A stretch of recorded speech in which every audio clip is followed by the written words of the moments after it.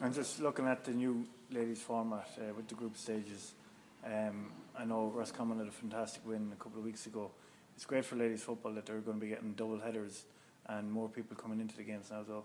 Yeah, it's hugely important. I think sometimes, when you look at the top of the pyramid and you see, last year 45,000, 46,000 in Croke Park for an All-Ireland final, everybody can think that it's all rosy in the garden. There are an awful lot of challenges, particularly in ladies football. I see it here in Roscommon.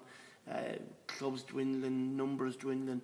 Girls are different than boys. When they generally go away to college, it's very hard to keep them more engaged with the game. I think the LGFA are doing huge work, but that work needs to really keep going.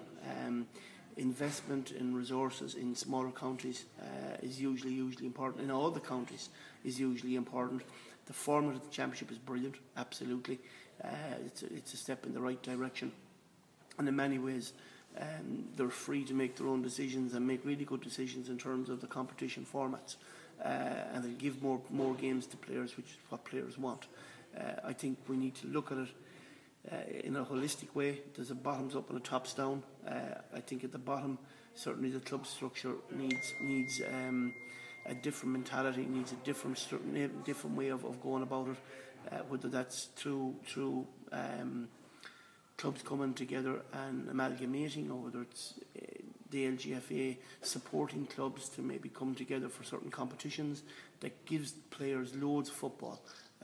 That's something that needs to be looked at ongoing into the future, and making the game more attractive to everybody to want to stay involved in it.